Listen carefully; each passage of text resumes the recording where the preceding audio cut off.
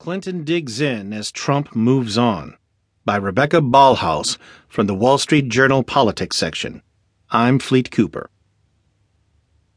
Jessica Flannery spent the first half of March in Democrat Hillary Clinton's Des Moines campaign office with 36 other volunteers, calling the frontrunner supporters in Iowa to ensure they showed up at county conventions and were elected delegates to the National Party gathering in July. Republican frontrunner